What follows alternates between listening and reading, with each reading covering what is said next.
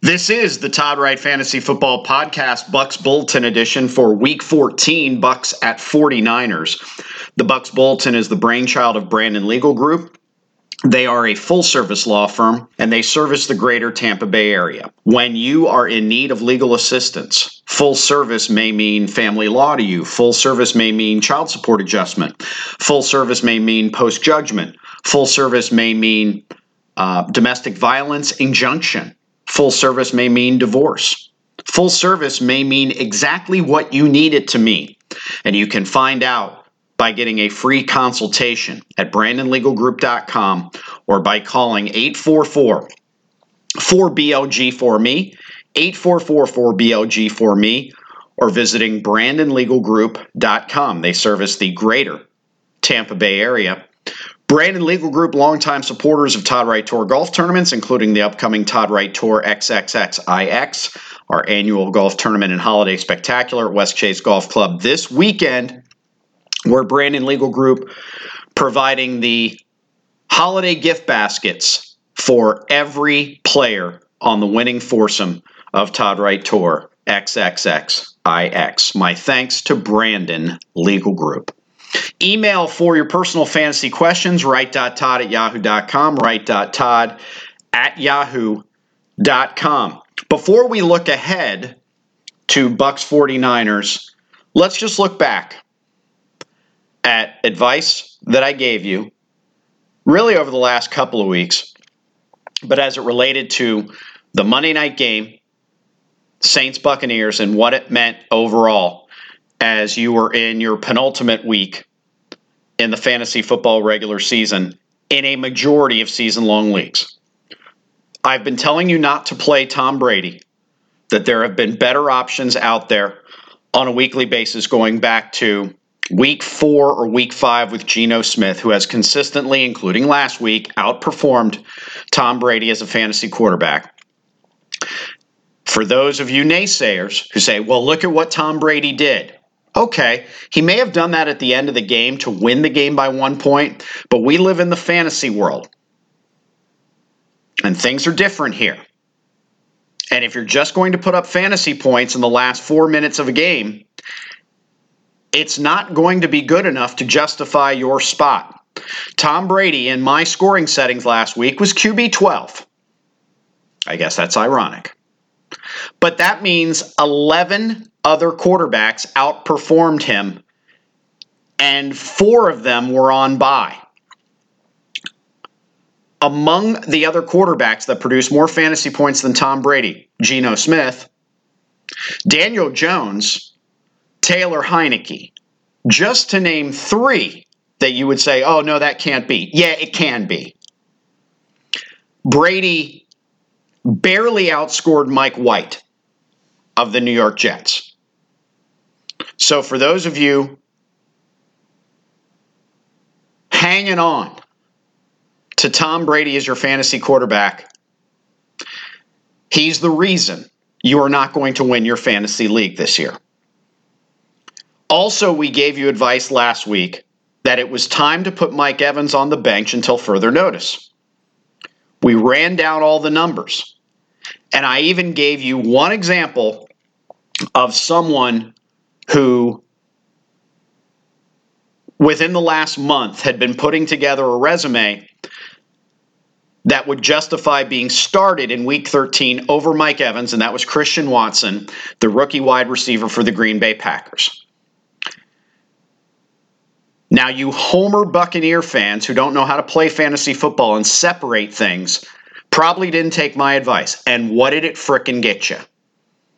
Mike Evans was wide receiver 46 last week. 46. There were 45 better wide receivers than him in fantasy points last week. Not only was one of them Christian Watson was wide receiver 4. Scored 2 touchdowns, 1 via the air, 1 on the ground, and now has 8 touchdowns his last 4 games. We gave you that. I hope you took my advice, because you can't be a homer and play fantasy football and win. You cannot. I talk about this at length before the season ever begins, and why I don't own, even on a very productive offense, more than one Cowboy on any of my fantasy teams because it clouds judgment. As a matter of fact, I own multiple Eagles on one of my fantasy teams, and I'm a Cowboys fan. And yeah, they're doing very well for me. Unlike Tom Brady, Jalen Hurts was QB1 last week. So we gave you those. Hope you're paying attention. Don't be a homer playing fantasy football. So for this week, first of all, let's talk about what's going on. Buccaneers going cross country to play the 49ers on a short week. That's generally not a good thing for teams coming off Monday night, especially making a long road trip. Niners opened as a 5.5-point favorite, but that was prior to their game being played over the weekend against the Dolphins. They won, but lost Jimmy Garoppolo. So the Niners are now down another quarterback. The trade deadline is gone. They didn't want to claim Baker Mayfield, who was claimed by the Rams. So they are going to roll out Brock Purdy for this game again, who was drafted in the last round of this past year's National Football League draft. And because of that, the line has dropped and the total has also dropped. So the Niners have gone from a 5.5-point favorite over the Bucs to a 3.5-point favorite over the Bucs. Here's what makes me giggle. Brock Purdy is favored over Tom Brady. And if you're going to say, well, it's because he's at home. Yeah, home field's worth about 2.5, maybe 3 points now. Niners are favored by 3.5. It just shows you how good the Niners defense is. And Brady and the Bucs offense have been hanging on for dear life, having Brady bail them out at the end. Total has gone from 40.5 down to 37.5. There will not be a lot of scoring in this game. So as a result, it's not that much of a fantasy-friendly game. Christian McCaffrey is definitely in your lineup.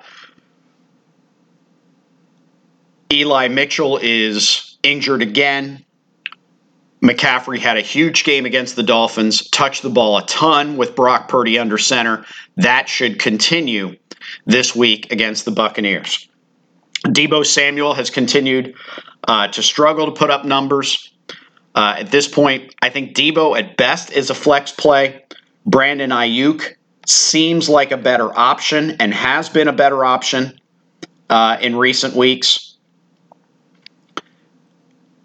George Kittle, right on that fringe of tight end relevance to me, because I don't worry about irrelevant tight ends because I don't have to the last decade in a non-mandatory tight end league. I understand the argument that with Purdy under center, it should involve Kittle a little bit more. Yeah, I get that.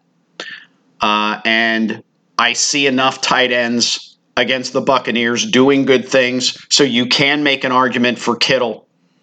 If you're in an outdated mandatory tight end league, being your starter this week in a wide receiver tight end flex league, I think it's more of a dart throw. And you'd have to be really desperate to roll out Brock Purdy as your starting quarterback this week, unless you made the mistake of having, both Justin Fields and Aaron Rodgers as your quarterbacks going into week 14, and they have the same bye week. Yes, this is the final week for bye weeks. Robbie Gould, so steady, so good. He's been great for me in one of my leagues since I found him on waivers roughly a month ago. He's definitely in your lineup. Ryan Suckup has dropped off significantly in terms of his fantasy production as a kicker. Let's see where he is overall now for the season. Suckup at one point, I think, was number 1 or number 2 for kickers on the season. Going into week 14, here are the top kickers in order of points in my league, where every field goal is worth 3. Every extra point is worth 1. Every field goal missed from 39 and in is a 1-point penalty. Every extra point missed is a 1-point penalty. Tyler Bass is number 1. Justin Tucker is number 2. Jason Myers is number 3. Nick Folk 4. Daniel Carlson 5. Young-Hoo Koo 6. Zerline 7. Only missed 1 extra point this year. I think that was in the opening game too. Brett Maher 8. Ryan Suckup down to 9. He is now available in 63% of Yahoo leagues, just ahead of Robbie Gould. But recently, Gould has been consistently putting up his floor. Robbie Gould's floor the last 6 games has been 7 points. He has scored anywhere from 7 points to 15 in my fantasy league scoring settings the last 6 games.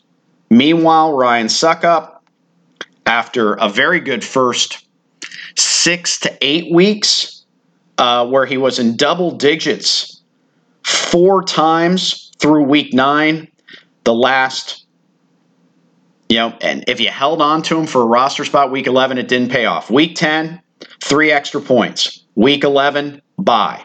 Week 12, 1 field goal, 2 extra points against Cleveland, and 1 field goal against New Orleans and 2 extra points.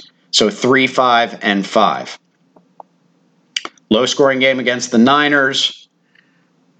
We're just not seeing a lot of Ryan Suckup right now. You could make the case, well, if the Bucs get down there, the Niners defense is good. Bucs will stall. The Bucs are stalling before they get down there. And when they get down there, they're so desperate these days to score touchdowns that we're not seeing a lot of Ryan Suckup. So that's where we are there. Let me go to Chris Godwin is definitely in your lineup. We talked about him last week. And he almost produced a touchdown. You had a touchdown taken off the board, but the volume was there. Let me go to all Buccaneers for this particular conversation, since we've talked about all of the relevant Niners. Godwin heavily involved in the passing game in recent weeks. He's up to 68 receptions on the year. Nearly 10 yards per reception at 648 in the yardage. 2 touchdowns. He has 3 additional touches rushing the ball, but only managed 5 yards. Godwin is definitely staying in your lineup. The volume is good. 8 for 63 last week, had a touchdown taken off the board. 12 for 110 and a touchdown the week before that, and then the week before the bye, finally getting his first touchdown of the year. 6 for 71 and 1 touchdown. And for good measure, since Godwin returned to the lineup in week 4, he's never had less than 6 catches in a game. And he maxed out with 12 2 weeks ago against the Browns. He has become Tom Brady's number 1 target at the expense of Mike Evans. Mike Evans continues to be a guy I don't think you can play. He hasn't scored a touchdown since week 4.